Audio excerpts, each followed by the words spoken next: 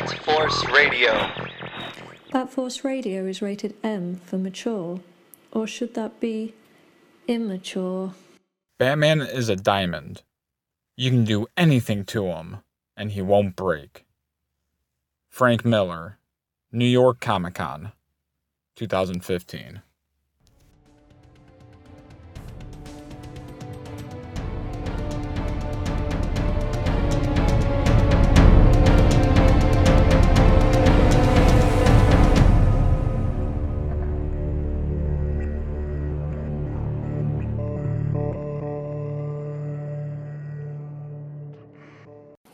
This is Robo Rich, and you are now tuned into Bat Force Radio. And go Bat Force Radio. Who we got in the building tonight? Diggity Wesson. Nobody ever wants to go first. No one ever wants to go first. I was just being polite like a Canadian and letting everyone else go. Yeah. That's what That's I was my doing. shtick. Oh. My shtick. You got the barbecue sauce. Oh, okay. Diggity's baptism into The Dark Knight Returns. Your first experience in reading Frank Miller's masterpiece. How did it happen, Wes? I actually got into reading it. Well, let's see. I probably had been into Batman about, I'd say like probably 5 years before I even actually got to read it, because I was more into Batman on the animated series and stuff, and then kind of got gradually into reading the books. So about 4 or 5 years in, I kept hearing about it and referenced that it was, a must read, and so I finally went in and got it. I remember coming back home, and it was one of those books that was like nothing I'd ever read before, like kind of like how they broke down the panels, and it was like how they had the news reports and stuff going on it, and it was just like you got so much caption and stuff like per page and everything, so it felt like it drew out the story a lot more, and it kind of made it feel like a movie, was how I got the feeling from it when I was reading it. And it was just one of those books that I remember of a few that just couldn't put down, it was a very interesting take, had never been done with what would Batman be like if he came back when he was older and had been retired. And I've always been more of a fan, like even when I was younger, of a darker Batman, like a Batman that's not lighthearted and jokey and all that kind of stuff, or corny. I always liked the really dark Batman, and I felt like Frank Miller really nailed how I feel Batman should be in the book. Kind of unforgiving and just really brutal with his methods, and I just really loved it. I thought that he really got Batman in a way that some people don't, and some of his even like how he references some like medical stuff, or when he's fighting the mutant leader, and that quote that he says to him about this isn't a mud hole, it's a operating table, and I'm the surgeon. Like that line was just like, holy shit, Yeah. It's like amazing. Yeah, I mean, since the time I read it, it instantly became a favorite of mine, and I mean, just love it first read, I guess you'd say. Yeah, I feel like this is the book that it's the godsend. It's the gift for people who really understand and love Batman, because I think people who don't have that much of an idea of Batman, or might not be that well read in Batman, come into The Dark Knight and it's a bit much for them. It's a bit even abstract almost, like why is Batman doing all of these things? And I feel like the people anytime we post pictures of it, you can see the people who are mystified by it, all the people who say, oh, why is Batman so fat? Why does he have those short ears? Why is Robin a girl? Right. You can pick out all those people that just aren't up to speed.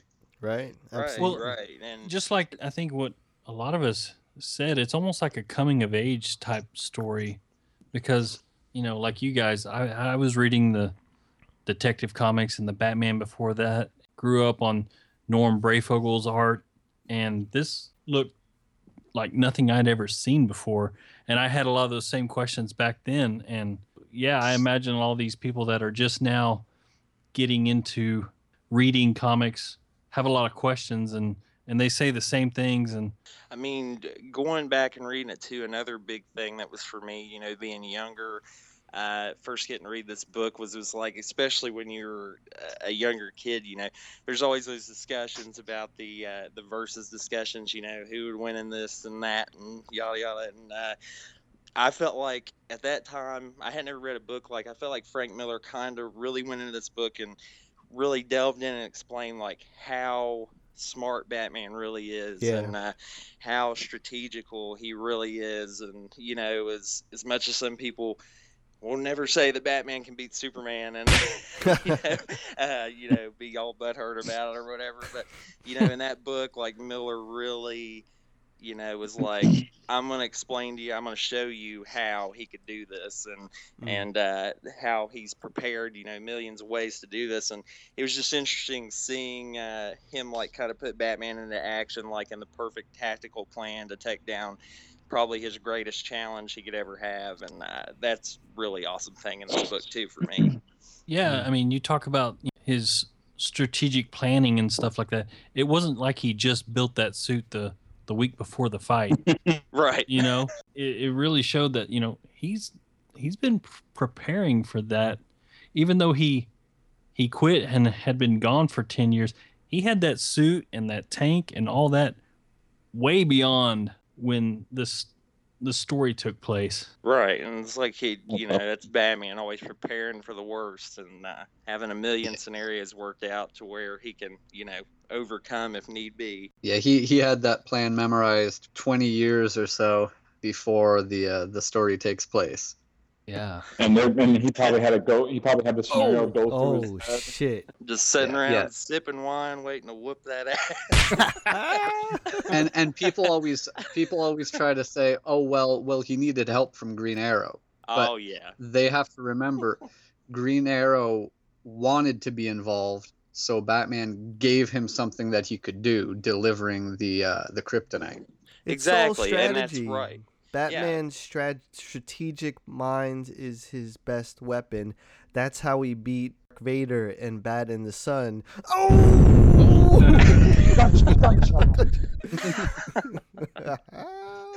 Piss off, mate.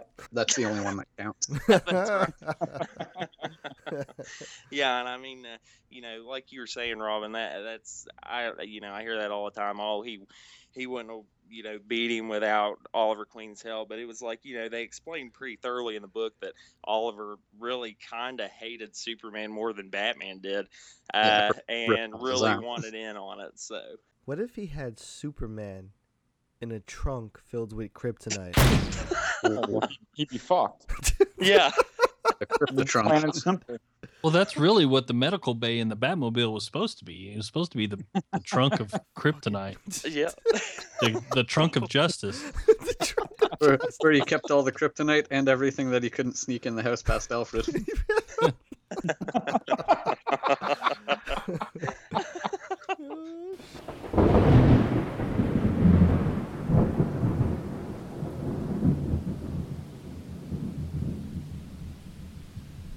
Bat Force Radio. Okay, Arkham Inmate 0801, a.k.a. Wes, a.k.a. Diggity.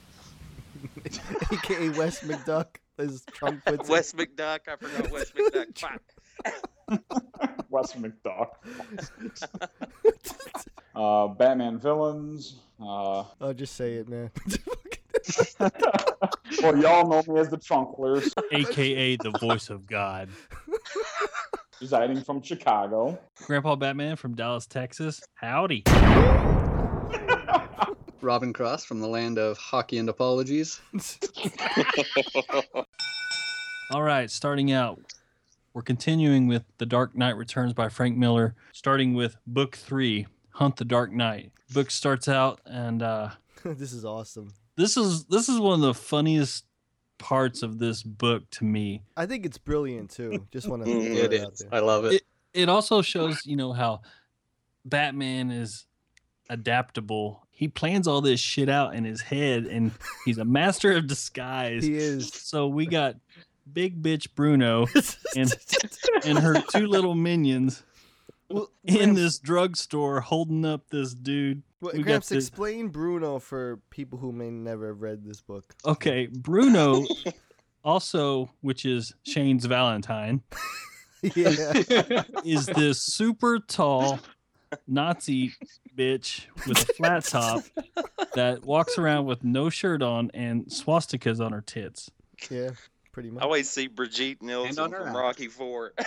Yeah, I mean, just really ugly. I wonder what inspired Frank Miller to draw this character and I come up think Frank was like, what will piss them off the most? I really do. I really think that's what he was thinking.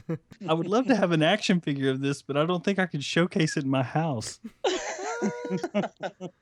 Yeah, I don't think DC will ever give us that. Oh, We And can't even everyone's get a drunk. Joker Batgirl cover. We're not going to get a Nazi tip down. Oh my god. Yeah. or a statue. That would be so good. Yeah, that'd be awesome. Big bitch Bruno in the drugstore and her two minions holding up, the drugstore. And you got this bag lady who's ugly as a witch, complaining about the price of whatever she's buying. And then all hell breaks loose, and it turns out that it's actually Batman in this disguise. And here he goes running out the door in this bag lady suit trying to catch Bruno. Hilarious. Those big old boobs bouncing around. Yeah. Yeah. He's kicking ass and throwing batarangs in this stupid bag lady costume. What would you name this character if you had to name this bag lady disguise? Martha Kent. Yeah. I always liked how committed Batman is to his roles, and when he's saying he doesn't say 7-Eleven sells this for $2.50, it's 7-Eleven. 7-Eleven. He got some acting lessons from Alfred. He's like, I gotta sell this shit. Can you take me higher to a place where Creed. angels will I forgot to tell you guys, we were able to get Creed on the show tonight. So come on and let's go. Oh, we got Scott Stapp. Scott Stapp. Got stabbed. Let's make Fresh out our of rehab. escape. Come on, let's go there. Enemy hurting me. So we got Bruno running out and down the alley. Carrie Kelly hits her in the head with a rock of some sort. rock or a bean flip or something. She nails her in the head, and which pisses off Batman because he wanted her to lay low. Yeah. And we get this scene from behind where Bruno's chasing Carrie Kelly, and she doesn't know where she's at. And turns out she also has swastikas on her ass too. Yep. Jeez, that's commitment. All the way. This is one scene that I like seeing played out in the animated adaptation. Yeah. It just makes the scene feel so expanded. it's great because you're seeing this overweight, haggard, old, homeless woman in this liquor store while it's getting robbed. And then all of a sudden, she's just busting out these raw fighting martial art techniques and kicking their asses and throwing batarangs. And all of a sudden, you're like, oh, shit, that's Batman in disguise. It's fucking badass, bro. Yeah. Like anyone who like for the first time reading or watching it and sees that, you're like, whoa, that's fucking Oh, crazy. who's getting in the M&Ms? Yeah, Aw. who's unwrapping M&Ms? Hey guys, real quick, Carrie Kelly in the bottom of that page when she's pulling back the slingshot. I just thought of this slingshot, the way her hair is styled. Dennis the Menace? Dennis the Menace, right? Yeah. I mean, fuck. I knew where you were going with that. Yeah. It's that Mitchell boy. So Yeah, something else too I loved in this when he's like chasing her, which I'm sure you guys have touched on already in this, but I loved how Miller wrote Batman in this book to where like every situation he goes into, I like how he's kind of like a warrior in the sense where he's always like evaluating what would be a good death and what wouldn't, and like when he's chasing Bruno, he's like, this would be a stupid death. I always love that. Running He's like, in his old lady outfit. yeah. he's like- Could you imagine the Yeah, end of Batman and found he's dead. Chasing swastika boobs. Yeah. Billionaire Bruce Wayne was caught cross-dressing as a 90-year-old woman. oh man. He survived by his 90-year-old butler. Who had no comment. the most important part of this scene is actually setting up the introduction of the other DC icon that enters the story, which is Superman. I love how Miller introduces him. He doesn't just slap you in the face and show you Superman up front. You know, he makes it suspenseful and dramatic, first with stopping the subway train that was going to run over somebody, and then you hear the rumble. Scott, how does that rumble sound? Come on, Scott. Anyway. Anyways. Fuck off. Moving on. Let's do a rumble. Sounds like Scott's stomach after eating some barbecue. And then it's actually Superman that stops Bruno, and Batman is pissed off about it. That's what I love, man. He's like, man, get out of my fucking way. Yeah. He says, I'm busy tonight. You just costed me hours. Yeah. Ruining my life. That's how badass Batman is. He's telling the most powerful being known to man, you fucking ruined my night. Yeah, you tell him to take off, bro. Yeah, take off, eh? Take off, hoser. It's like, who cares? You took her out. Now he doesn't get to interrogate her and stuff. I love that. Well, after he's done with that, you know, this is the first time you hear him getting on Carrie Kelly's ass. Like, you know, he's brought her on to be his sidekick, but you can tell that she's real raw, and obviously he hasn't had enough time to really train her. And he's like telling her, you know, my orders were specific. I told you to stay out of sight. Next time you're fired. I love that. He turns into Donald Trump for a second.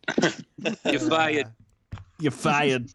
And then we get that beautiful splash page, which has become like, you know, iconic with this story where they're leaping from one building to the next. Yeah, that's a very iconic image of Batman. Big, muscular ball of anger and gray and slate blue and black right over a vibrant green and yellow Carrie Kelly with hair waving everywhere. And hey, Wes, because you weren't on the first episode, do you have any you have a message for all the Carrie Kelly haters out there?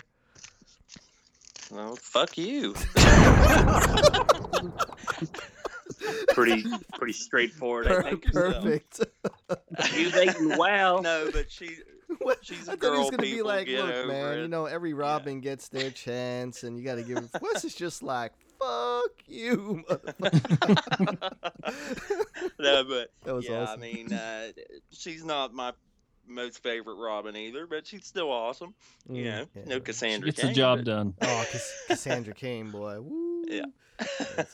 She's not a fighter. She's more of she's almost like an oracle type. Yeah. You know. Speaking of which, on the matter, on the scene oracle. I would love to see Frank Miller ever have Cassandra Cain, like even in Master Race or something. If somehow she was in the universe at the time, I'd love to see his take on her.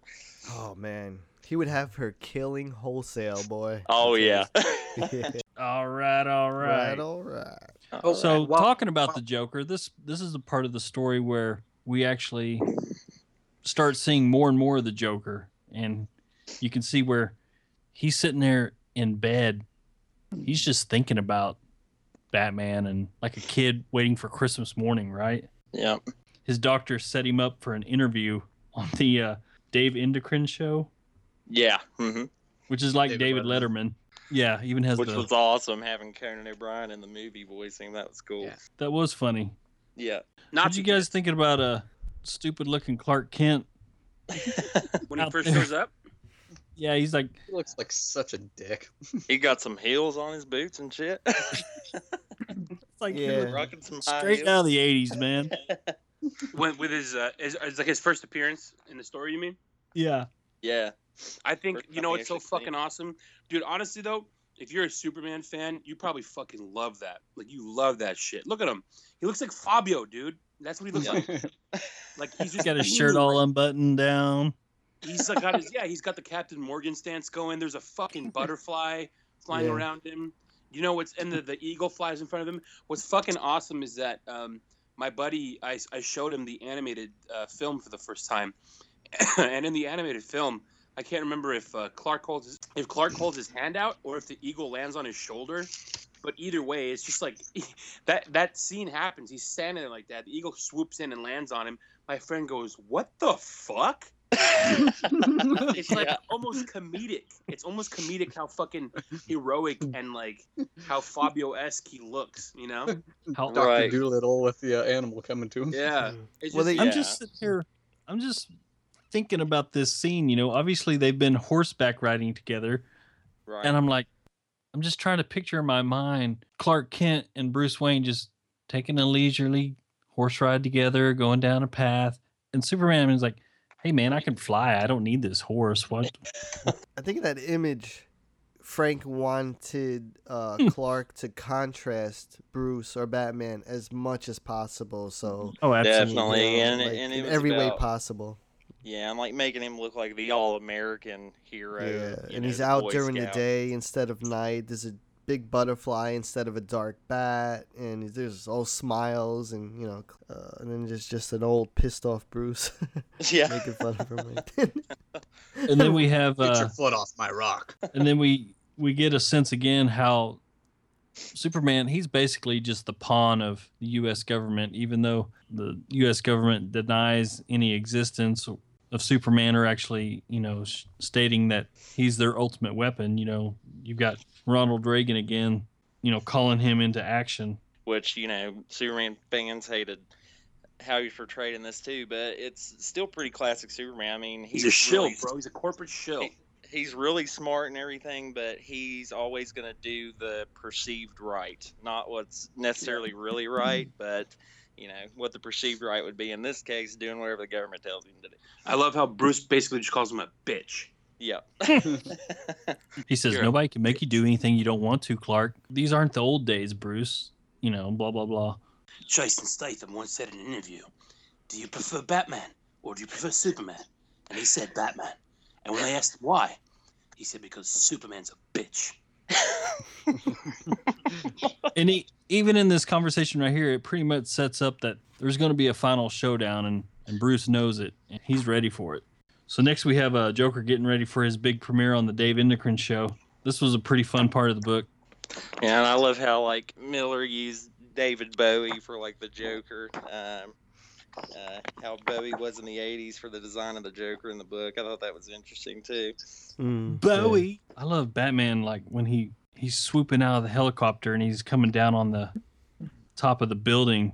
He's just basically using a cape like a parachute. Yeah, that's badass. And we have fight scene. He drew those buildings really well too. Yeah, he did. I think a lot of that has to do with Klaus Janson. Probably, I think. Yeah. Yeah. And then we get our first glimpse of, the newly appointed Commissioner Yindel, how she's very anti-Batman. She's another strong female character that Frank Miller put in his story. And a lot of people, they say what they want about Frank Miller. He always seems to have strong female characters. I mean, what do you guys think about that? I completely agree. I mean, I thought even this book, she came close to getting Batman a few times. I mean, because people always downplay his use of women with what he did to Catwoman and stuff like that. But I thought she was actually a really strong female character, and in many ways a lot tougher than Gordon was even. So she's like a young Gordon. Yeah. Well, and during this fight scene, I mean, everything she's saying, it's with a command role, rush him, and then the cops are saying, rush him. He's twice your age, boy. Find the nerve. And then she, ordering the helicopter to come down to blow that shit away. Referring to the smoke. Scott, give us your best Commissioner Yindel impression. I can't do a broad man. Perfect, flawless. That was great. That was amazing. No, I thought that was a cool scene. Batman's all fighting the cops in the smoke, kicking their ass. I love that one panel where it's a close-up of Batman coming out of the smoke, and he's punching that cop in the face, and his riot shield for his helmet's shattering. Oh, yeah. Yeah, that's badass. That season. Jesus. And then you got Joker. He's making his grand entrance at the same time at the Dave Indickren show. And, Paul is like, he's a kook, Dave, a maniac, a real lunatic. No, I mean it. He's a nut. And Joker's just looking at everybody going, I'm going to kill all you motherfuckers. He already knows. I love, they have basically, what was that lady's name? Back in the 80s, Dr. Ruth. The sex doctor? Yeah, the sex therapist. The really old one? Yeah.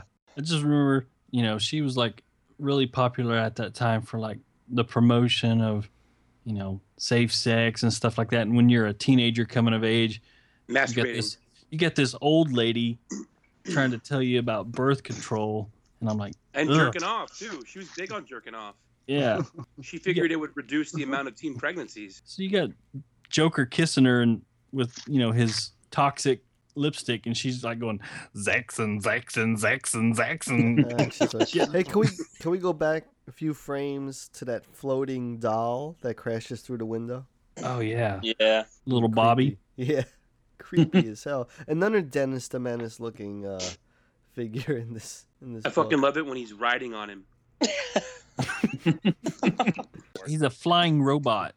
He's a flying robot, flying doll that crashes through the window and unleashes Joker gas. Yeah, it's Joker toxin. Joker toxin. That's crazy. He farts Joker gas. Form. Everyone goes nuts. Look at that panel where the Joker's sitting on the robot and he's flying across. Look at every fucking face in the crowd is just cackling. That shit is creepy as fuck. Yeah, he drew that really good. That's really a great Joker. Yeah, dude. That's like, you look at that and you go, what? Honestly, has he ever killed that many people at the same time at once? Look at how many heads are in that picture, in that panel. And he told them that he was going to kill each and every single one of them as well. Cold-blooded. Yeah. Babe Ruth calling his shot. Next page is another nice one for Superman fans where he's holding up the Bat Tank. This image right here, it shows the armed forces working along with Superman. This could be kind of seen as a little bit of a nod, not only with Red Sun Superman, but to that image in Batman vs Superman where they're kind of wearing his emblem, that Superman army he's got. Oh yeah. In that scene, and he's kind of in this one you could see the silhouettes of the soldiers, and all you see are their stripes on their arms and on their helmets. Pretty badass. Yeah. But yeah, I mean, even if you're a Superman fan, man, you can enjoy this. Like, it shows fucking Superman huge as shit, you know. Yeah, and they shouldn't be so upset either, because I mean, Miller said that in Master Race, like, people are gonna love Superman. He said that he's got like a really awesome role in Master Race. So. Yeah. He said that. Yeah, he wears a dog collar. Bruce takes him for a walk. Really nice role he's got in for him. You know, how much does Joker hate Catwoman? Like, okay, let's look at the landscape of, you know, the history of the relationship between Batman and Catwoman.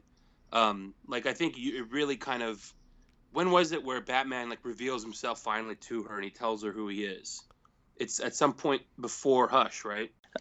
He actually reveals himself firstly to her in Hush. Hush? In that continuity, yeah. He first reveals himself and takes her into the cave and all that stuff. You know, if you shimmy The Dark Knight Returns and kind of put it in the actual timeline that it's in, where this is one of the later stories in Batman's career, and you kind of use the other, if you make this canon, which, you know, people argue back and forth that it is, it isn't, whatever. Let's pretend it is. Let's pretend this is canon along with everything else. But Batman obviously has an on again, off again, like, love with Catwoman, and in a way, aside from like Alfred, he has never been like as close to or as intimate with anyone except for her, you know. Mm-hmm. And so, like, in a way, she's like his closest, like the closest anyone will ever come to him. And I think if you even look back a little bit, maybe if you want to include some of the Scott Snyder stuff, Joker would fucking hate that. Because if it's anything, Joker wants to be the most intimate person to Batman. He wants to be the one that knows him better than anyone. And if there's anybody else who claims that they do, he wants to prove him wrong and probably fucking kill him in the process, you know? Well, that's a good reason for Batman not to like let her too close, because he knows that maybe Joker would go after her. Yeah, and it's funny because it's not so much because the way I would see it is the caution wouldn't necessarily be from Joker finding out and trying to hurt Batman by killing her because he knows he loves her. I think it would come from like a selfish place where it's like, he's fucking mine. He is mine to play with. He's mine to manipulate. He's mine to torture. Like, who the fuck do you think you are? You know? Right. And kind of like Death of the Family, where he wants to take out, you know, the Bat family. Dark Knight Returns, Joker, obsessive, you know, he's homicidal, wants to kill Batman, fucking hates him, but at the same time loves what he's doing to him. I never noticed, or I just didn't remember from reading it long ago. In the box set, they have, of course, Batman an extra utility belt on his leg for the figure, and I always thought they just randomly gave Joker a black pinstripe suit, but he's actually wearing it in these panels. Yeah, I never paid any attention to that before. And he's not wearing it. Later on. Motherfucker did a fucking wardrobe change just to go see Selena, I guess. Yeah. You know what? Because it's like he's an Italian mobster here. He got he with his mood also changes his attire.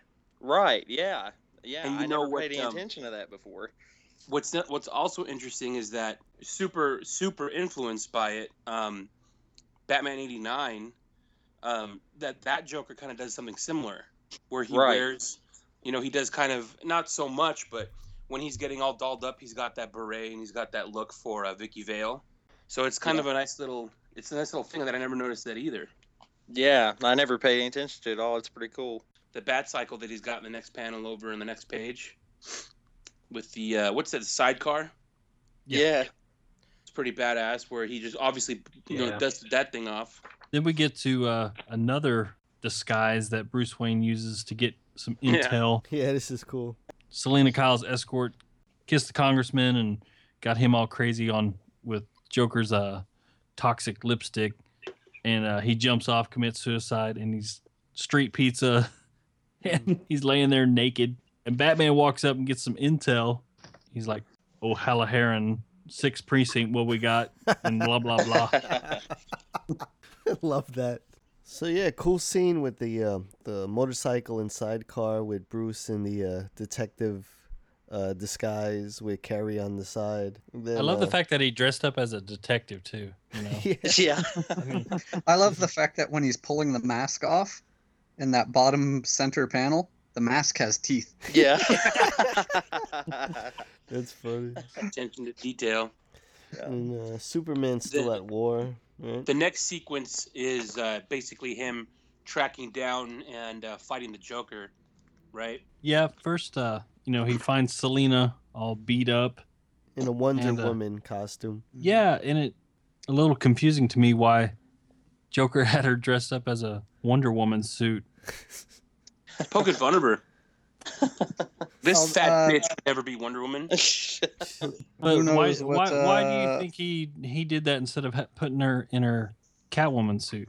Who knows what kind of relationship Bruce has had with Diana in this that's true, continuity. because Bruce was intimate with Diana. It could kind of be like him saying,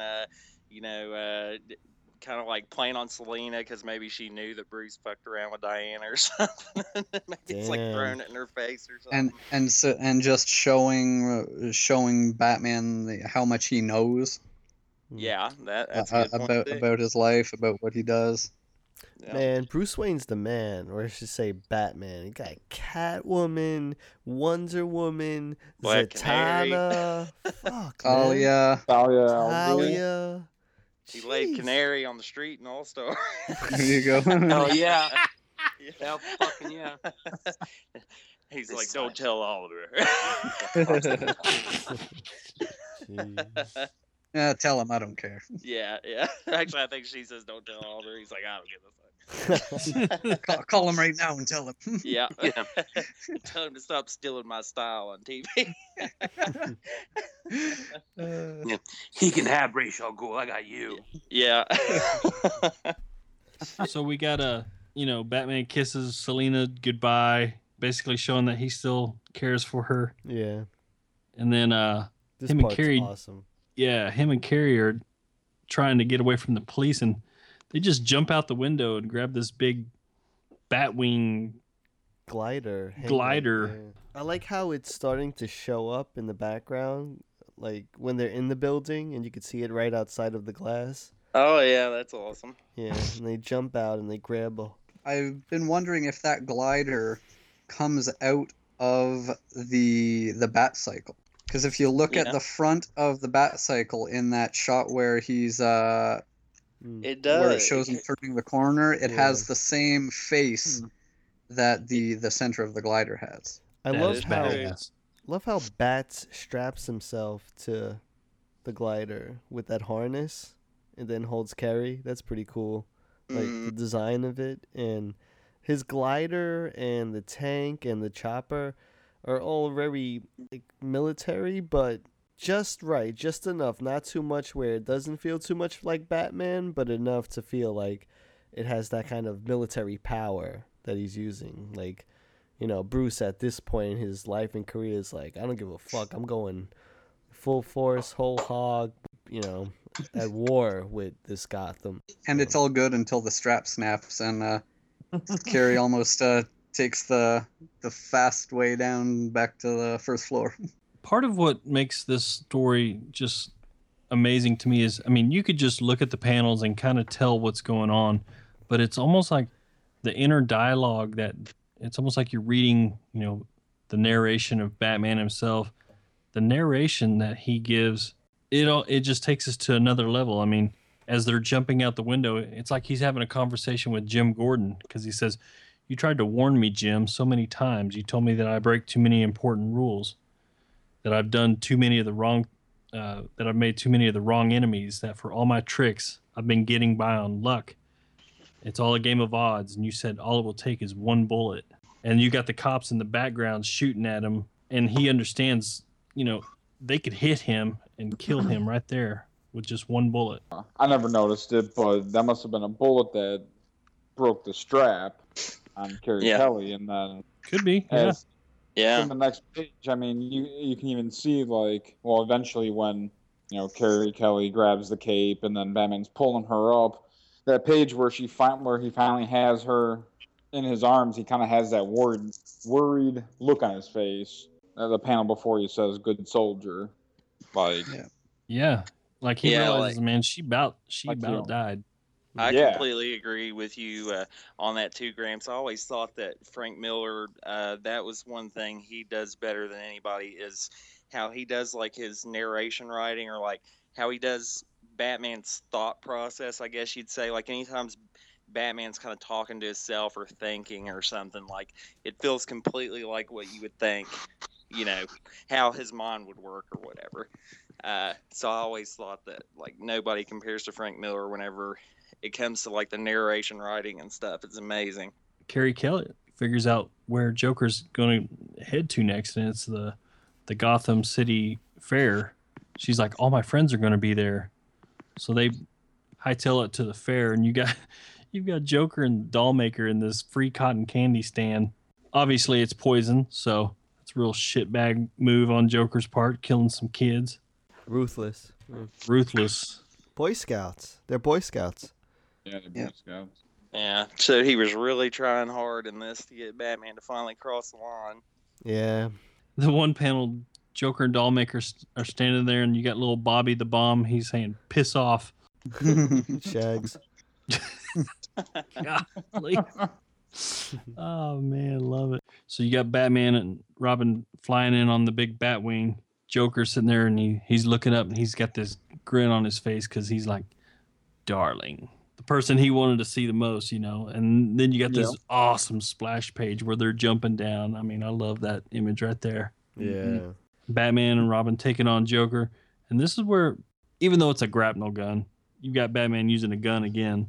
You know, that's brilliant, because Frank Miller figured out how to have Batman use a gun without using a firearm. Right. And he was able to use those images of Batman with a gun, but not use a gun. It's pretty clever. I guess he did know that little point that he couldn't cross, but stand right on top of. And that was pretty cool. Right. Well, I mean, he wanted to purposely destroy every pretense that DC and that the readers had of this character, and really show that, you know what, he's got to be badder, he's got to be harder, he's got to be harsher to get crazy. the job done. Yeah. And I mean, coming back at the age he was at too, like it was realistic for him to be using, like when he uses the rifle to shoot the line across the buildings, you know, like when he was younger, he would have the strength to like scale the building or use his grapnel gun or something like that. But now he's having to use like a tightrope because he doesn't have the strength to climb it, you know. And so I thought, you see it as early as his first mission back in the costume, when he struggles just to climb up a rope. Right. In that wrecked building. So yeah, he has to resort to more extreme methods to get the same job done that he could have when he was younger. Right. This sets up the final confrontation between Batman and Joker, and Joker's running. I mean, he's just randomly shooting people. I mean, it just shows you how evil this guy is. You know, I know it's fucked up to bring it up, but this is like kind of what's currently happening in parts of the world where it's like just chaotic, extreme terrorism, just fucking frightening shit. You know what I mean? Yeah, random mass murder. Yeah, at a fucking carnival where people are out enjoying themselves, trying. You know, no one expects shit to happen there.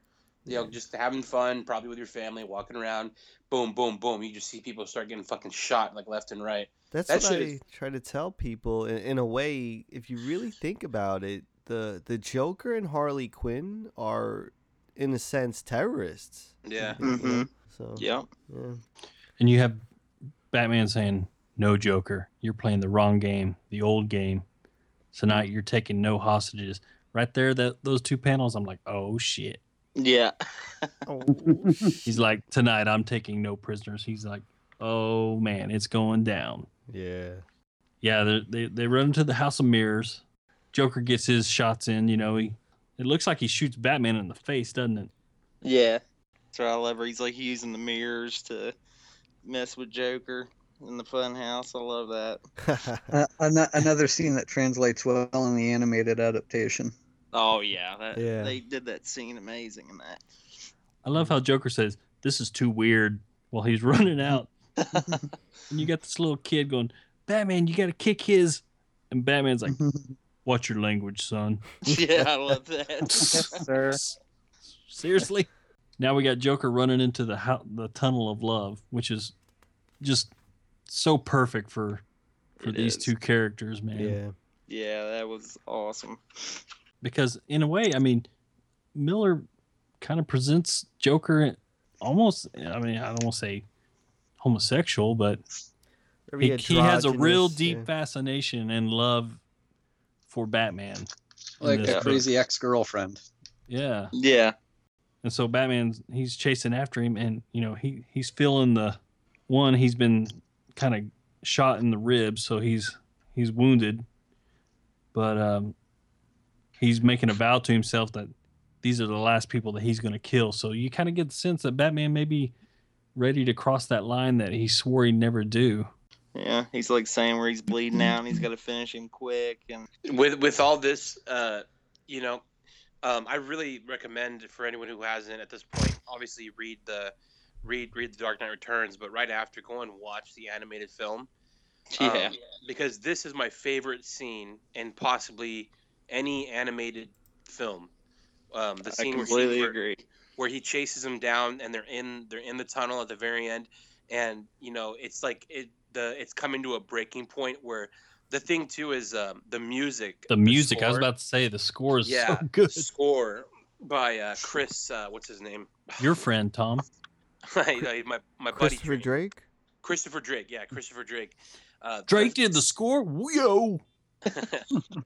The music at this point is so eerie and creepy and scary. It's so perfect for this whole scene of, you know, how messed up he is. And did you guys recognize the voice who voices the Joker? Oh yeah, well, I know it's the guy from Lost. Yeah, it's Ben, the most evil fucking dude from Lost. Yeah. So perfect. And if you're gonna go out and buy the animated adaptation of this, get the deluxe edition. It combines the two parts that came out individually into one movie without a break for credits, and it just flows through one continuous piece. We got Batman. He's caught up to Joker. This is where it really gets crazy, and you know, especially in the animated movie, because you have them going toe to toe. And Joker's just going right at him with that knife, right in the stomach. Ooh. Yeah, that's what I was going to say. They got that so good in the movie with, like, him stabbing him in the chest while he's holding him. It's, like, cringe-inducing, kind of. Joker's got a battering in his eye. And then you got... And doesn't care. And Batman's going for the neck. Snaps his neck almost to the point where it kills him. But it doesn't. It's almost like Batman... He had him and he just couldn't do it. What do you guys think about that? I thought that was definitely interesting with how Miller did it without crossing the line of Batman killing him, but it was the perfect way to put an end to him forever without crossing the line completely. He knows just how to apply just enough pressure to twist his neck, to put him in paralysis, to where, and once you're in paralysis, you're done. He's not worrying about him killing anybody or doing anything anymore. And I thought that was pretty creative of Miller, because with how pissed off Batman was, you definitely felt like he was gonna do something that he would have never done before, but you still were like, oh god, I don't know if I want him to kill him, to cross that line. And that was kind of like the perfect way to do it, I felt. Yeah, it's almost like he left it to be like the last way that Joker could torment Batman, especially with the condescending things that he says at the end, where he's just like, they'll never know that you didn't have the nerve. I'll see you in hell. And and everybody will believe that he killed him, and I love the I'll see you in hell part. Well, it shows you that Joker was planning this all along. Like, he had a death wish, and he wanted to set it up so he didn't want to kill Batman, but he really wanted to hurt him. Almost like he wanted to tear down his legacy in a way. Yeah, I kind of got that, because from the beginning of the book, that's what I was thinking, and it made sense when it summed up in this ending here. Like, Joker was, excited and elated that Batman had come back, and he never thought he would, and he was kind of dormant, not doing anything, just silent. And when Batman came back, I think Joker kind of was like, this is my last shot to finally win and get him to go over the line, because he's old, he's not going to last much longer, I've got to go all out. And I think that's why he killed all these people in the audience, and then on top of killing the kids, because he just knew that would go right through Batman and would get him as close as possible to crossing the line finally. Because Joker's ultimate victory is always going to be, he believes, getting Batman across that line and kill like him. Because for him, it's not about killing Batman. He doesn't want that. He wants to, like he says in the Nolan trilogy, bring him down to his level, and so I think that's really great. He did a really great job with Joker and Batman's relationship in this, for sure. And it's a similar narrative to Joker's goal in Killing Joke. Trying to show with Gordon what one bad day can do to make someone break. Right, that's a good point. So our final scene is, Batman laying there next to a dead Joker, and he knows that the cops are closing in on him, and he says, whatever in him rustles and leaves, the sirens echo through the tunnel. The world is growing dark and cold. And that concludes book 3, Hunt the Dark Knight. Ooh. That's just a creepy ass fucking looking Joker, that Joker right there. He still has the big smile, battering still in the eyeball. Almost looks skeletal, doesn't it? Really? Yeah, it does. And that's what I was going to say, going to, which of course it doesn't start till right at the beginning of chapter 4 in this, but yet again, citing the animated movie, they did amazing too with when Joker's body's burning in the animated movie after he, is dead and stuff, with the creepy smile on his face and everything. That was badass too. Mm-hmm.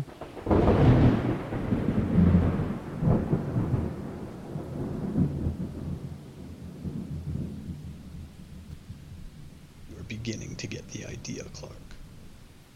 This is the end. For both of us.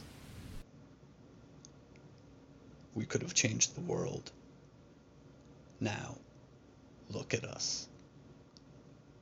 I've become a political liability. And you're a joke.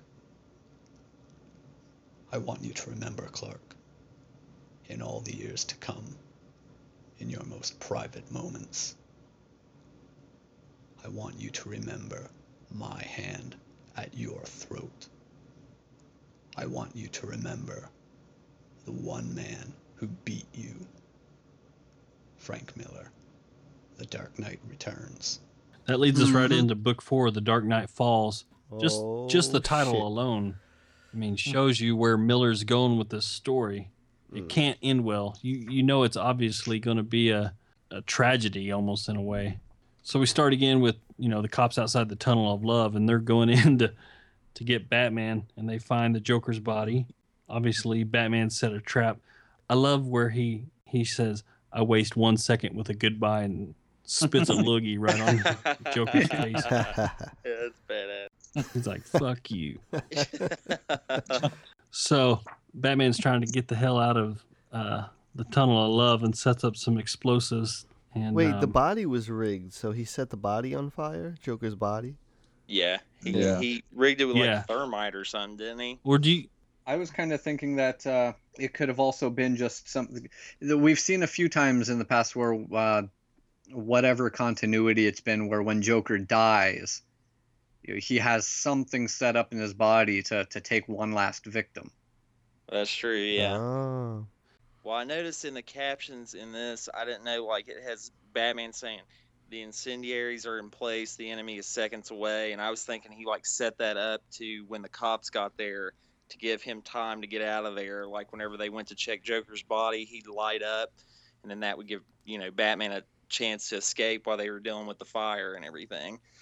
Yeah, I just always kind of wrestled with that bit on whether or not he would have intentionally put them in harm's way, but I guess with it just being fire, they are amidst water, so no one necessarily has to burn to death. All they have to do is lay down. Batman's trying to call Robin, because he's in bad shape at this point. Batman gets his shot in at Commissioner Yindel, punches her right in the face. Yeah, I mean that's pretty brutal if you think about it. I mean that's almost like. In these days, that's offensive in a way. Oh, Batman shouldn't be hitting a woman. That's in today's society where everything has to be politically correct. That's pretty borderline. What would you do if someone's pointing a gun at you? Batman's policy is you act like a man, I'm going to treat you like a man. Well, I mean, Frank Miller wrote him like Dirty Harry. That's who he loves. And oh, yeah, totally. That's a very Clint Eastwood. Yeah. I mean, that's a very Dirty Harry move. Yeah. He breaks her glasses. Cute gun. I throw 3 batarangs or 145. So you feel lucky?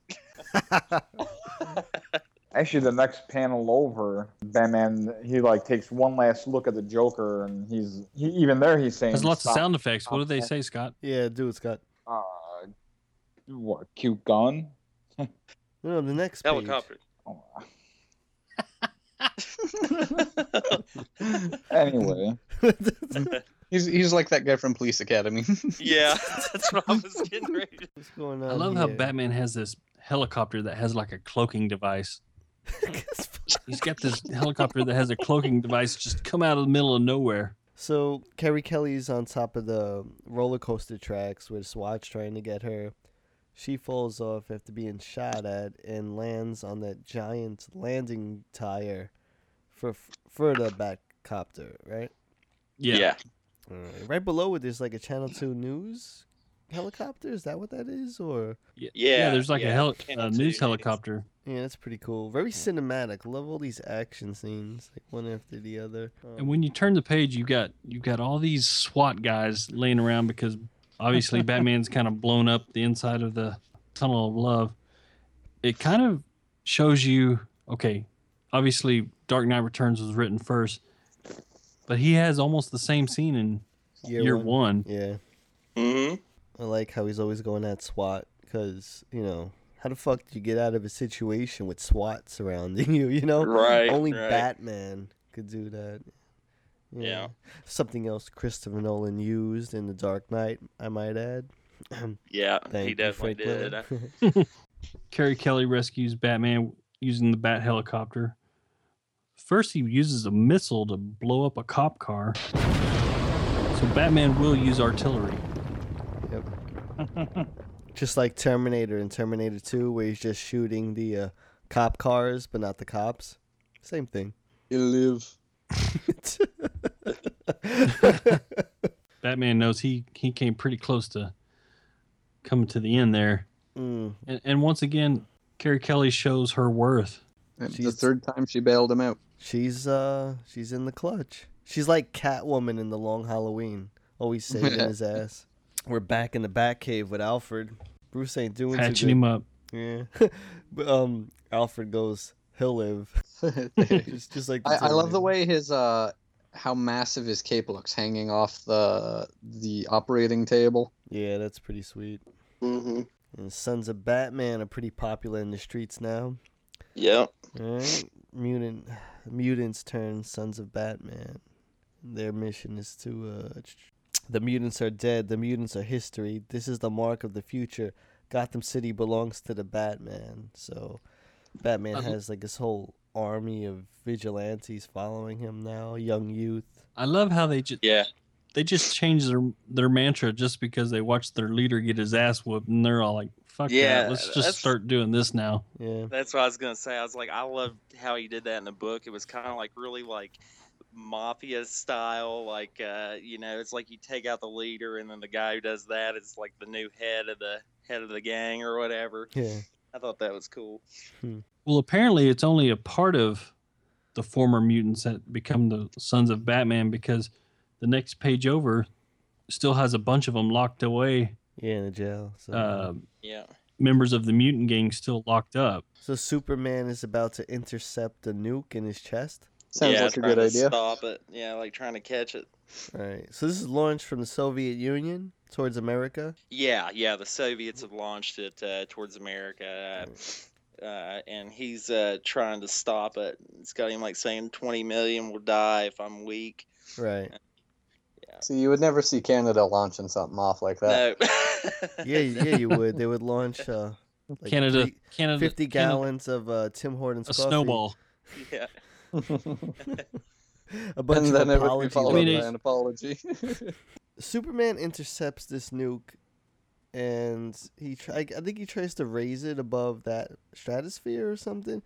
It blows up, and then it sends a pulse throughout the globe, which disrupts electricity.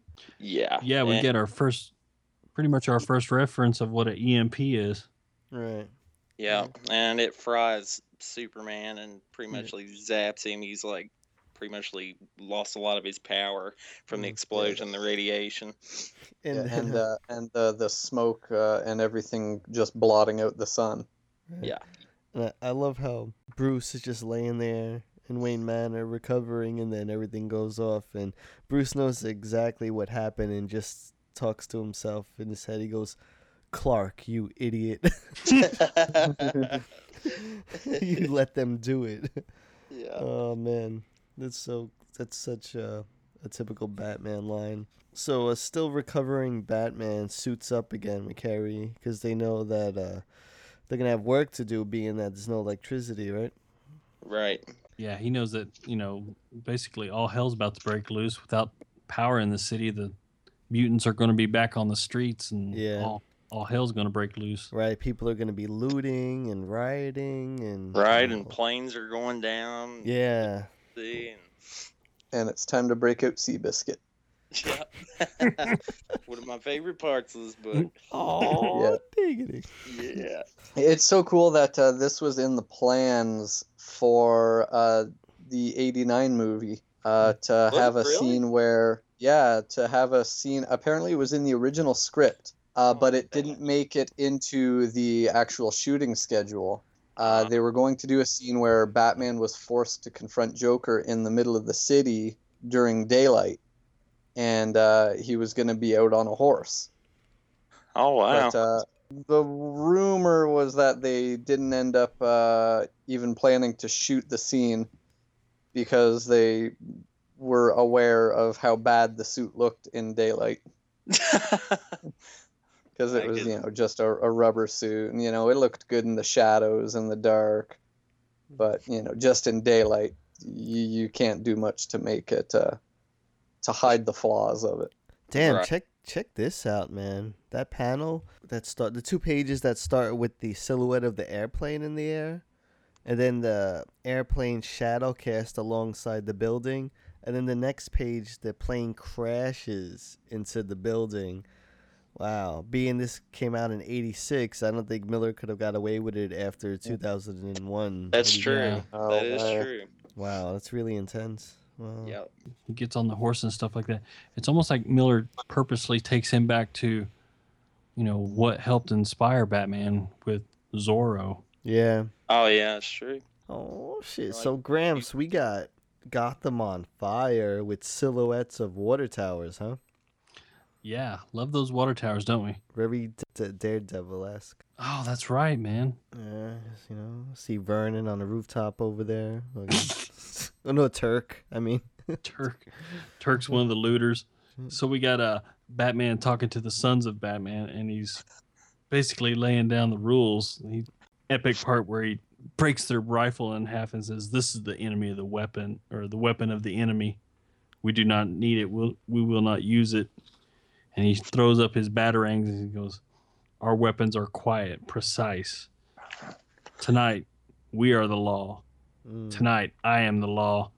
Yeah. You definitely one of the best Batman looking quotes defeated, ever. like, oh shit. I also like when he says, "In time, I will teach them to you. Tonight, you will rely on your fists and your brains." And this part, like, I loved it in the animation, the film, the adaptation of that. It's just so, it feels like Braveheart. Yep. Yeah. And I feel like Braveheart stole this from Frank Miller, by the way, because Braveheart came out after this. Yeah, even got their faces painted and shit. Oh, in blue. Yeah. Oh. Fucking hey, everyone stole from Frank Miller.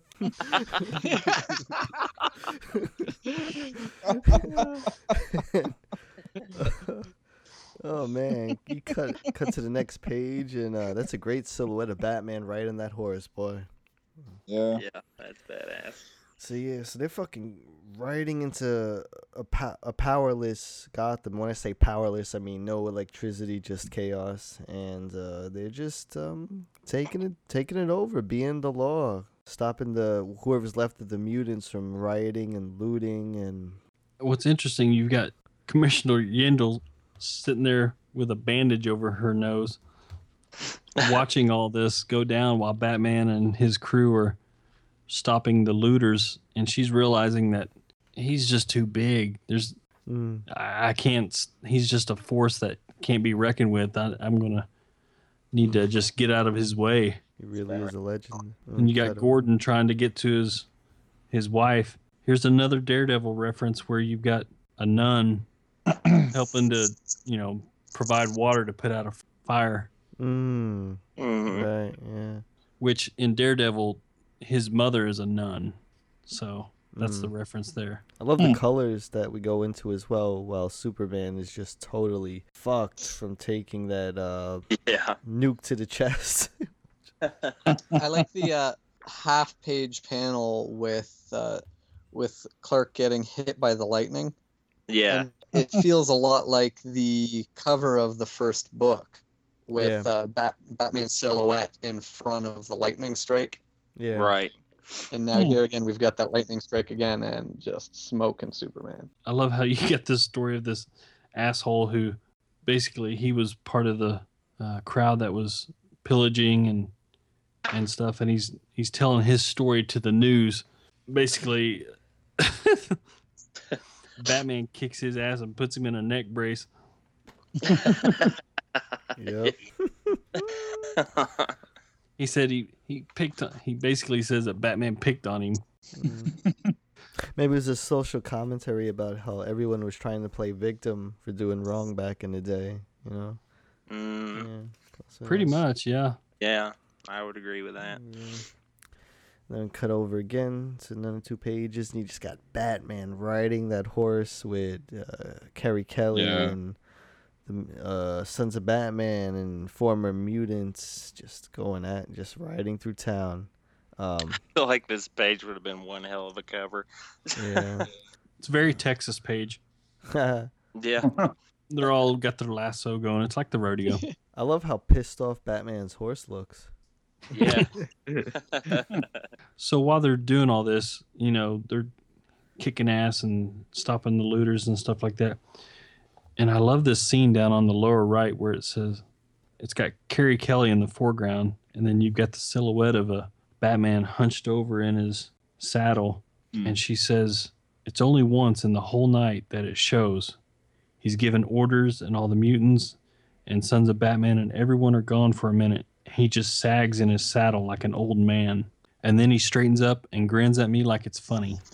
he can't die. Yeah. Damn.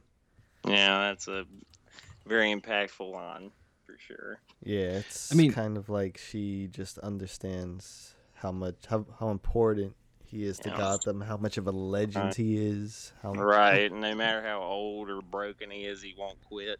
Yeah.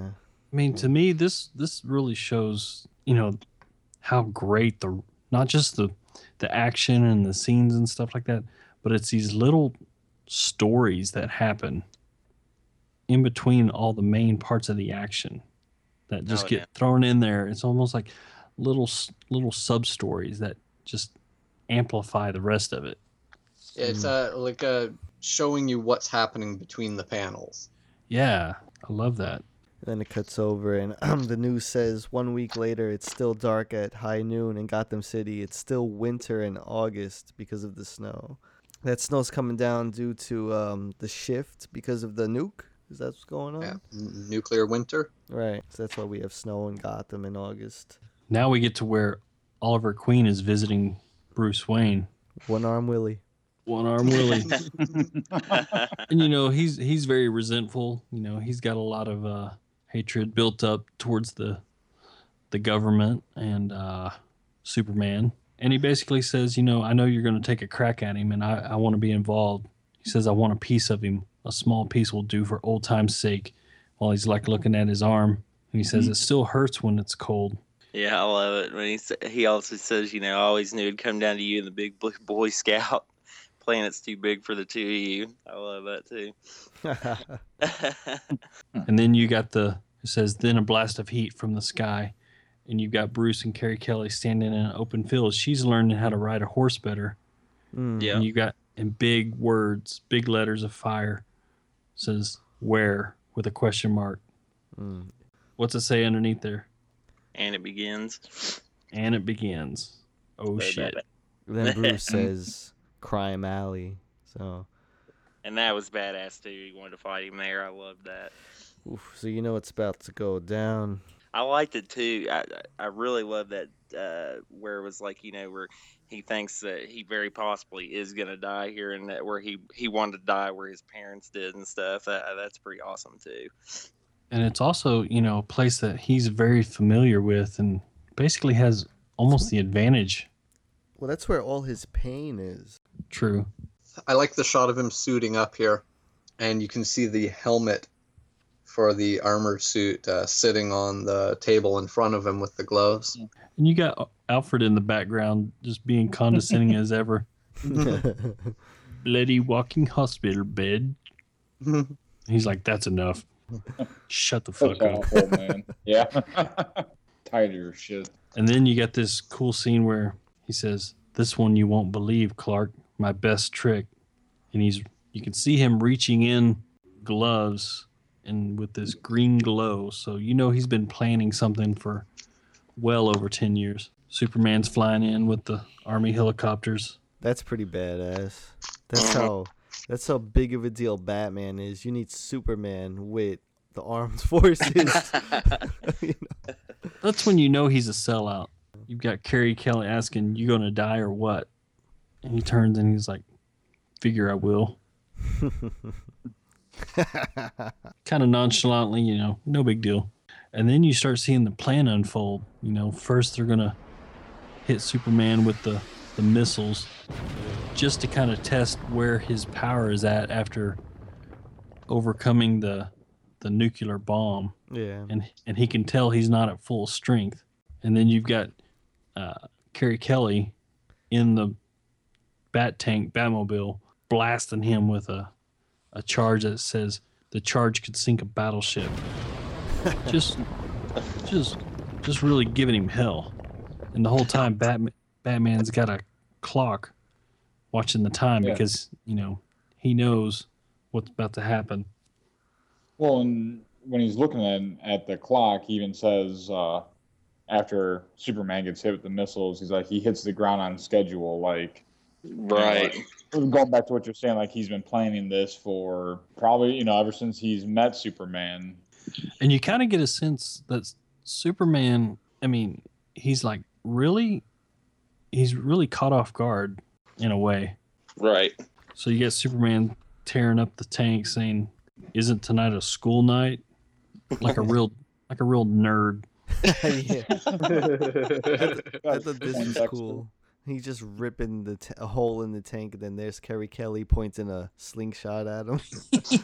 Then Superman flies over to Batman, who has that legendary armored tech suit. That Well, and this is in that panel. This is another, one of those infamous panels from the whole story.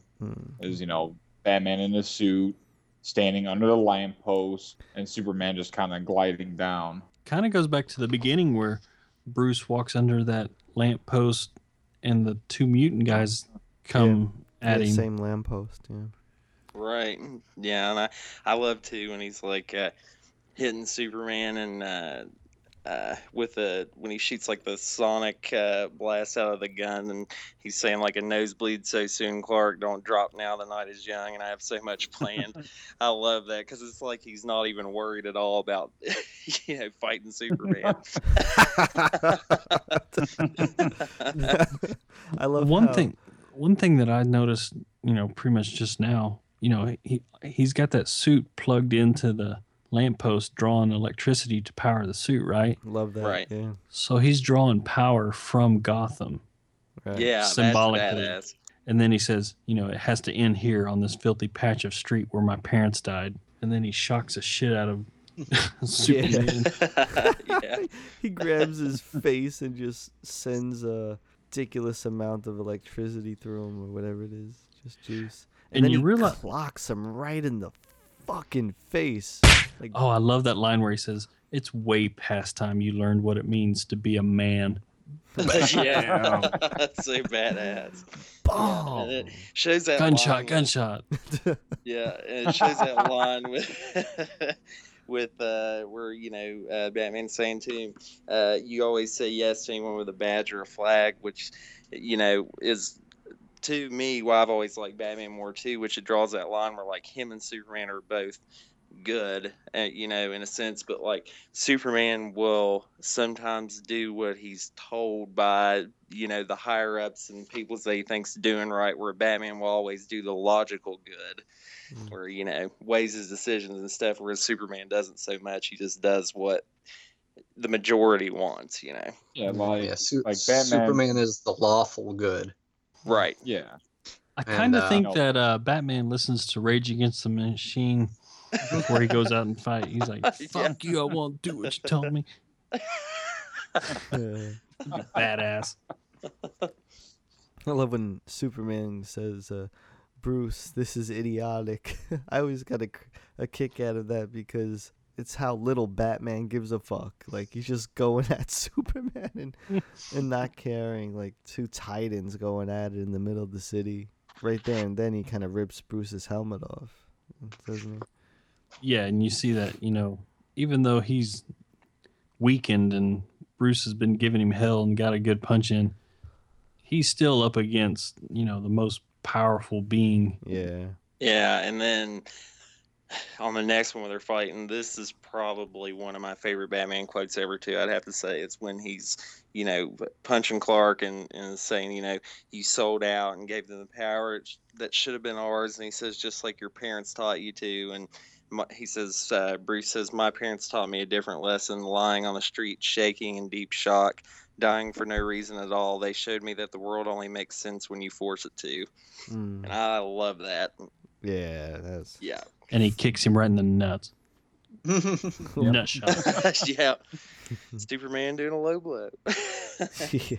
Fighting dirty. And then you got Superman, just, he hits him right in the gut. You can just sense the pain from the expression on Bruce's face. And it's almost like that's enough right there to think this fight's over, Yeah. It's done. Yeah. But here we go. Yeah. Bruce is just like, now if Oliver doesn't screw it up.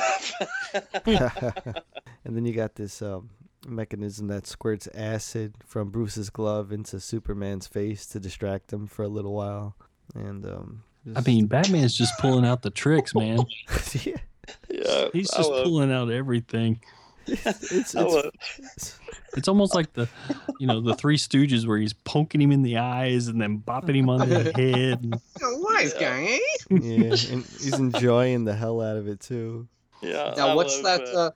There's a now unused sound effect in comics when we see Superman catch that arrow. Fap. You never see that one anymore. God, I love Oliver in this book too. He gets shot by one of the soldiers. He's falling. He's like, "You goddamn fascist!" He's like a grizzled Vietnam vet. Yeah. You weren't there, man. You weren't there. I love it, man. Yeah, because they used to write Oliver or Green Arrow in all the books like so liberal and shit. I like it when he goes, "Hi, oh goddamn Silver." Yeah. Basically, Oliver just launched a kryptonite arrow right into Superman, didn't he? Sure. Yeah. All planned by Batman. This is really interesting too. That part when Superman gets hit, he's feeling the effects of the kryptonite, but at the same time, has this concerned look on his face, not for himself but for Bruce, and says, "Bruce, your heart." And then he gets kicked in the chops. Yep. Well, I mean, it's important right here. You realize what the end game is here, because Bruce is saying internally, he's saying, "You're beginning to get the idea, Clark. This is the end for both of us." He goes, "We could have changed the world. Now look at us. I've become a political liability, and you're a joke." And then he kicks him right on the fucking chin with those spiked armored boots. Ooh. Dude, and Capullo's variant cover of this is brutal. It's amazing. It's so amazing, man.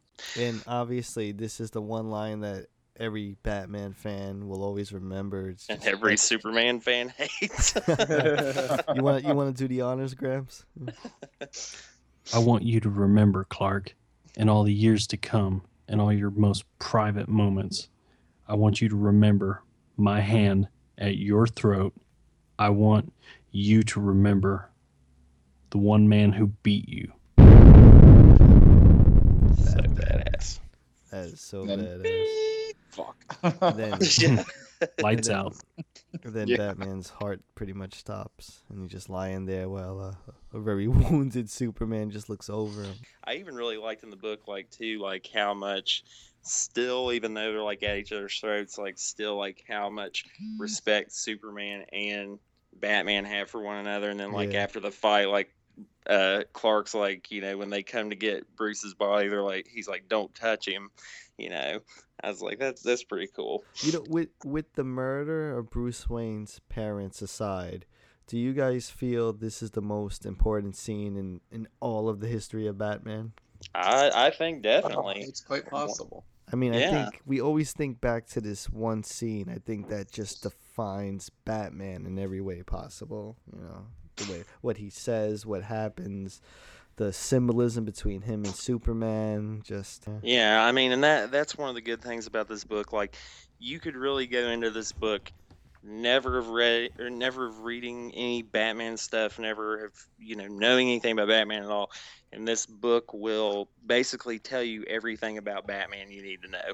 Like, you will know the character completely just from reading this book and what he stands for and everything. Yeah, absolutely. Alfred, right? What's going on with Alfred? Well, earlier we saw that Alfred was setting, a self-destruct sequence and basically blew Wayne Manor up to hide, the secrets of Batman and stuff like that. And ends up having a stroke and dies himself. A fitting end for our friend Alfred Pennyworth. Legend. Quite sad. Yeah, it is. After all that, he dies alone. Well, it's kind of like... It also sucks he dies too, thinking Bruce is dead. It's almost like Bruce is gone, so, he has no reason. His purpose is done. His service is finally finished. I always thought in this book, too, like, how fucking old does Alfred have to be? I thought that, too. The British, they live forever, man. Yeah, man. He'd have to be, like, 90 or something. Like, he's still, like, carrying around trays and shit. Like, Master Bruce, get your own shit. So we're at Bruce Wayne's funeral. Which is interesting. They have it at a cemetery instead of by his parents. Well, but, there's no more Wayne Manor now, so it's just a yard now. And then you have the Lola Chang from the news, talking about repeating the week's top stories. The spectacular career of Batman come to an end, revealing that he was 55-year-old billionaire Bruce Wayne. You got crazy Selina going nuts at the funeral. Yeah. Yeah, going at Clark Kent saying, "Son of a bitch, I know you killed him." And Gordon's like, "Selina, this is no good." Gordon. IRS. Talking about how Wayne's money and his records and all his bank accounts are basically empty. So before this fight, Bruce Wayne got rid of everything. He hid everything. Yeah.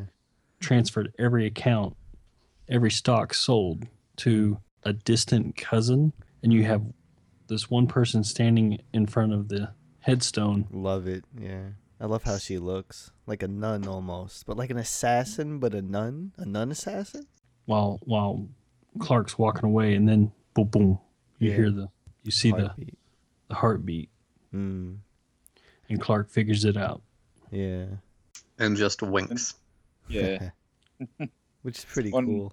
It's kind of cool because you still have respect for Superman in this as well. It's fun to knock him at times, but you could still see that Superman in his own way does love Bruce, and right. They only fought because they were on opposing sides, and that drove them. It almost felt like, two brothers fighting, kind of like how I used to fight with my brothers. I mean, we used to beat the shit out of each other, but we still were brothers, and we still, loved each other. Right. But it was almost like he had to send the message. Diggity's a huge Batman fan, and his brother's a huge Superman fan. So. Yep. I was going to say, James, by the way, Batman is way better than Superman. You can suck it. Because I know he's going to listen to this. And how you going to respond? He sends me text every week of Superman beating Batman memes. We'll suck on that. Even when Clark's winking, it's kind of like typical Bruce, or right when you think it, Bruce always has that, that card up his sleeve. He's always got the, misdirection, like pay attention to this so you don't look at this. Typical that Bruce would kind of, fake his own death. Right. That, finally it hit and, Clark can hear the heartbeat.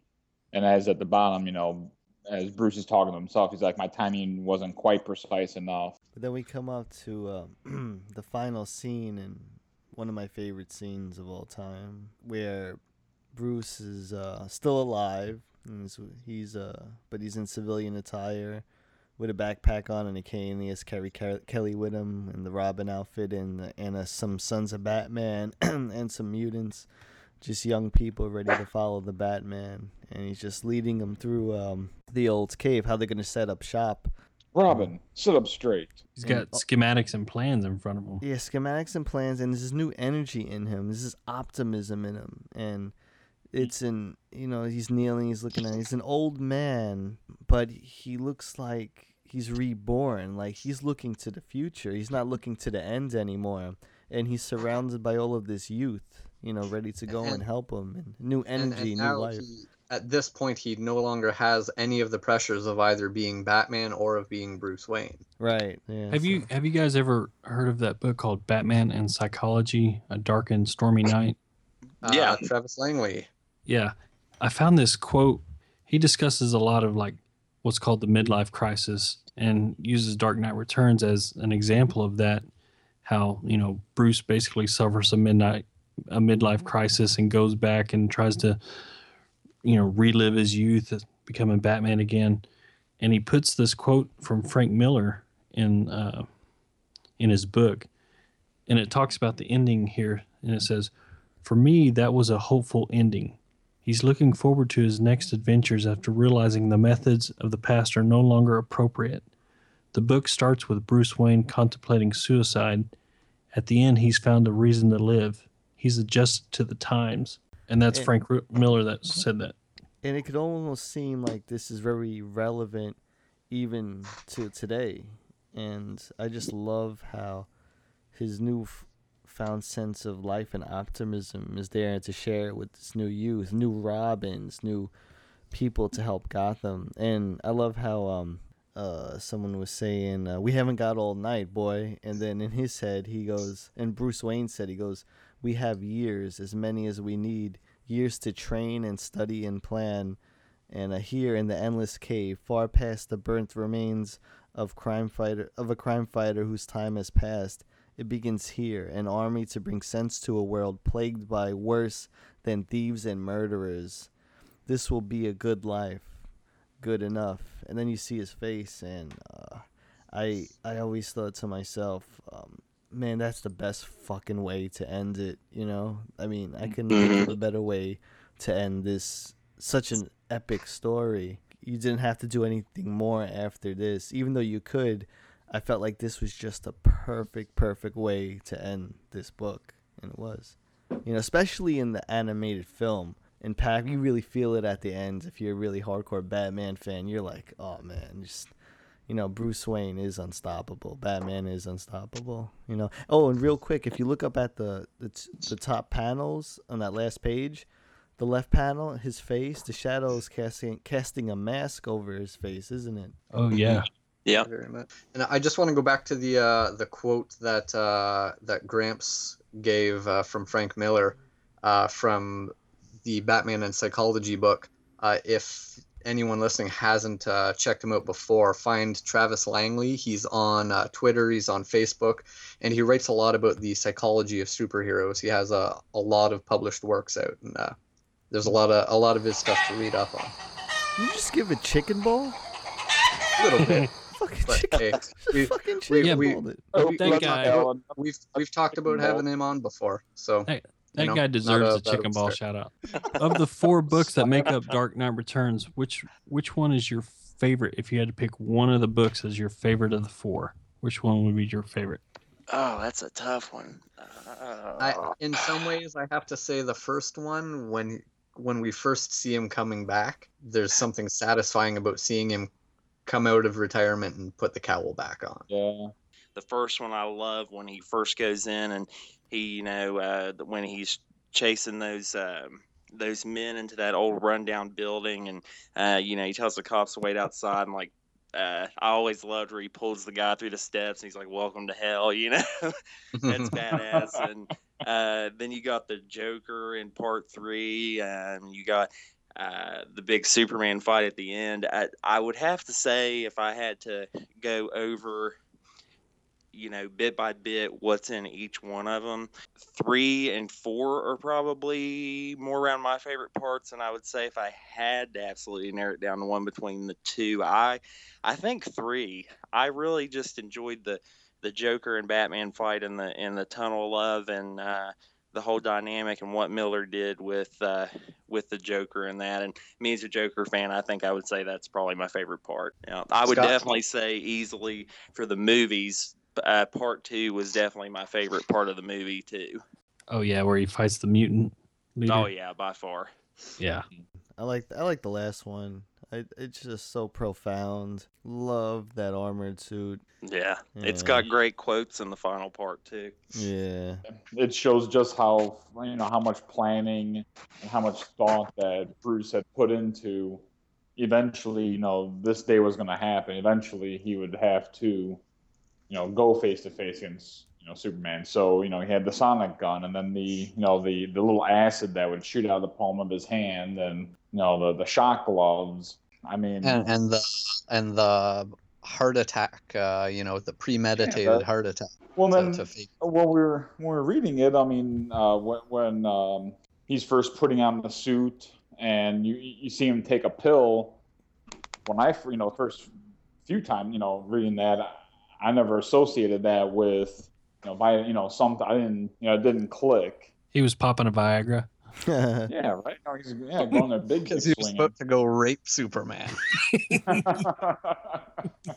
I would have to say, as far as my favorite book of the 4, man, that's tough. Like Robin said, I do love the part where, I mean, it still to this day gets my juices flowing when you read the part where he's coming back and he's taking out the mutant people in the arcade and he's smashes the guy's hand against the window in the taxi, and then you see the big splash page where he jumps out and onto the car of Two-Face's cronies. I mean, that really sends shivers up my spine. But I think probably book 2 is my favorite. It's really where he transforms from being Batman to the Dark Knight. First, he gets his ass whooped by mutant leader, and then he just takes on a new persona where he gets even more brutal and realizes he has to change his ways and learn and be smarter to be able to overcome someone like the mutant leader. Stronger, younger, faster. Yeah. It's not just the random, street thugs or the random mutants that, like in the first one, he, like what Wes was saying, he punches through the floorboards and grabs the goon's leg and pulls him down. This was a much tougher opponent that he probably thought, I can just go in there, I'm going to go in there and kick his ass. Like, even that page where he jumps out of the tank, he's got that grin on his face like, oh yeah, baby, ass kicking time, but he ended up getting his ass kicked. I immediately regret this decision. Yeah. At that moment, Bruce knew he was fucked. All right, so let's start it off with Gramps. Out of 5, how many cups of barbecue sauce do you give it? Well, all the cups. I mean, here in Texas, everything is bigger, so that's going to be 5 big 5 cups jugs. of barbecue sauce. 5 10-gallon hats of barbecue sauce. Yes, I mean, this is my favorite Batman story, and obviously my Instagram account's kind of based all around the Dark Knight, again, right? World. And honestly, that was started just on a whim. Wes, out of 5, how many diggities you give this one, man? 5 diggities for sure. 5. Jeez. For sure, no doubt about it. Scott, how many broken trunks do you give this one, man, out of 5? It's it's the same as the Gramps and 5 trunks. Wes. I mean, you got to give it 5 trunks. I mean, Robin, how many apologies do you give this how many story? How many Timmys? Oh, take off your apologies. Gets 5 big apologies, eh? I mean, really, really well written. With this, with art that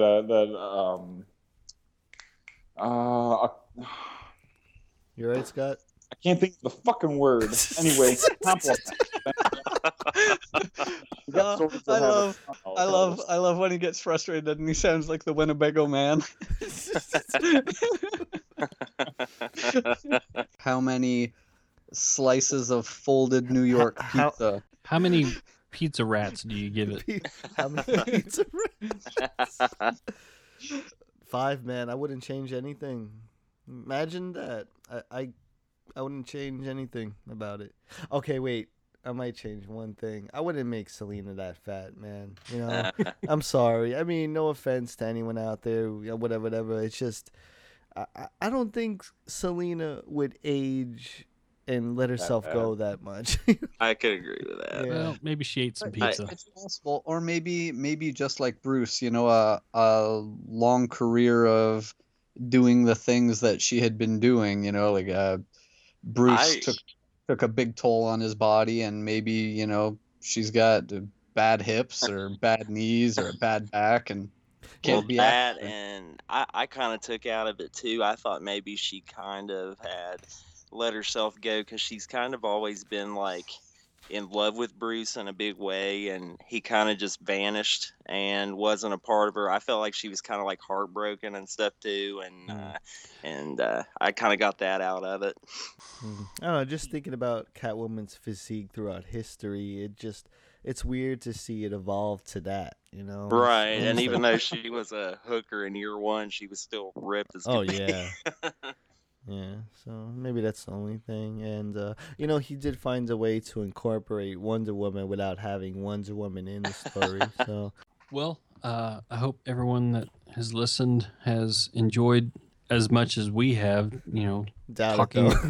No one's going to enjoy it as much as us. I mean, I hope the listeners got something out of it, you know, just like how we round robin table talk about it. We learn things or see other perceptions that, you know, someone else may have. I hope our listeners kind of got a better understanding of the book, because, you know, it is one of the most important Batman stories out there, just because it really raised the bar as far as story writing for the character, and also the character's development into a more mature comic character. And it influenced everything afterwards. This book is the reason why you have the 89 movie. This book is the reason why we have Batman Year One. Book is the reason why we have the Nolan trilogy, and it's the reason why we're going to have Batman versus Superman movie coming out next year. And a lot of other comics were affected by it as well, not just Batman stuff. Other characters and other publishers, writers started seeing the possibilities of the ways they could write comics. Yeah, and it also gave way to, you know, writers being more comfortable to go out there and expand on the universes and expand on the characters' mythology, and kind of broke down some barriers, I feel like, in writing and comics. It showed, you know, writers, they didn't have to be as afraid to write about certain things. And I would definitely encourage everybody, like Gramps was saying, if you haven't read it, definitely go out and read it, especially if you're getting into Batman, because, I mean, this book will give you a great understanding of the character. So, kids, if you haven't read it yet, read along with us. Dark Knight Returns by Frank Miller, Klaus Janson, and Lynn Varley. One of the best Batman stories, if not the best Batman story ever told. So, take us out of here, Gramps. Is Gramps Goodbye. Still here? He's sleeping.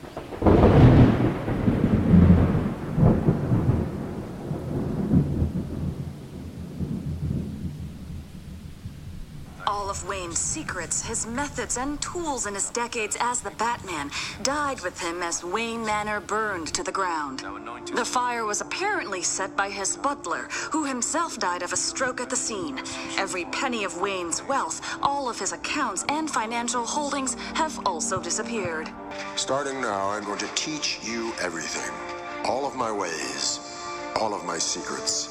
You're going to be my army operating in the shadows, keeping Gotham safe. Heard the schoolboy found you out. It's all right. I think the message got through. As long as we stay quiet, he'll leave us alone. You gonna be all right with this? This quiet or mysterious? I spent 10 years looking for a good death. This'll be a good life.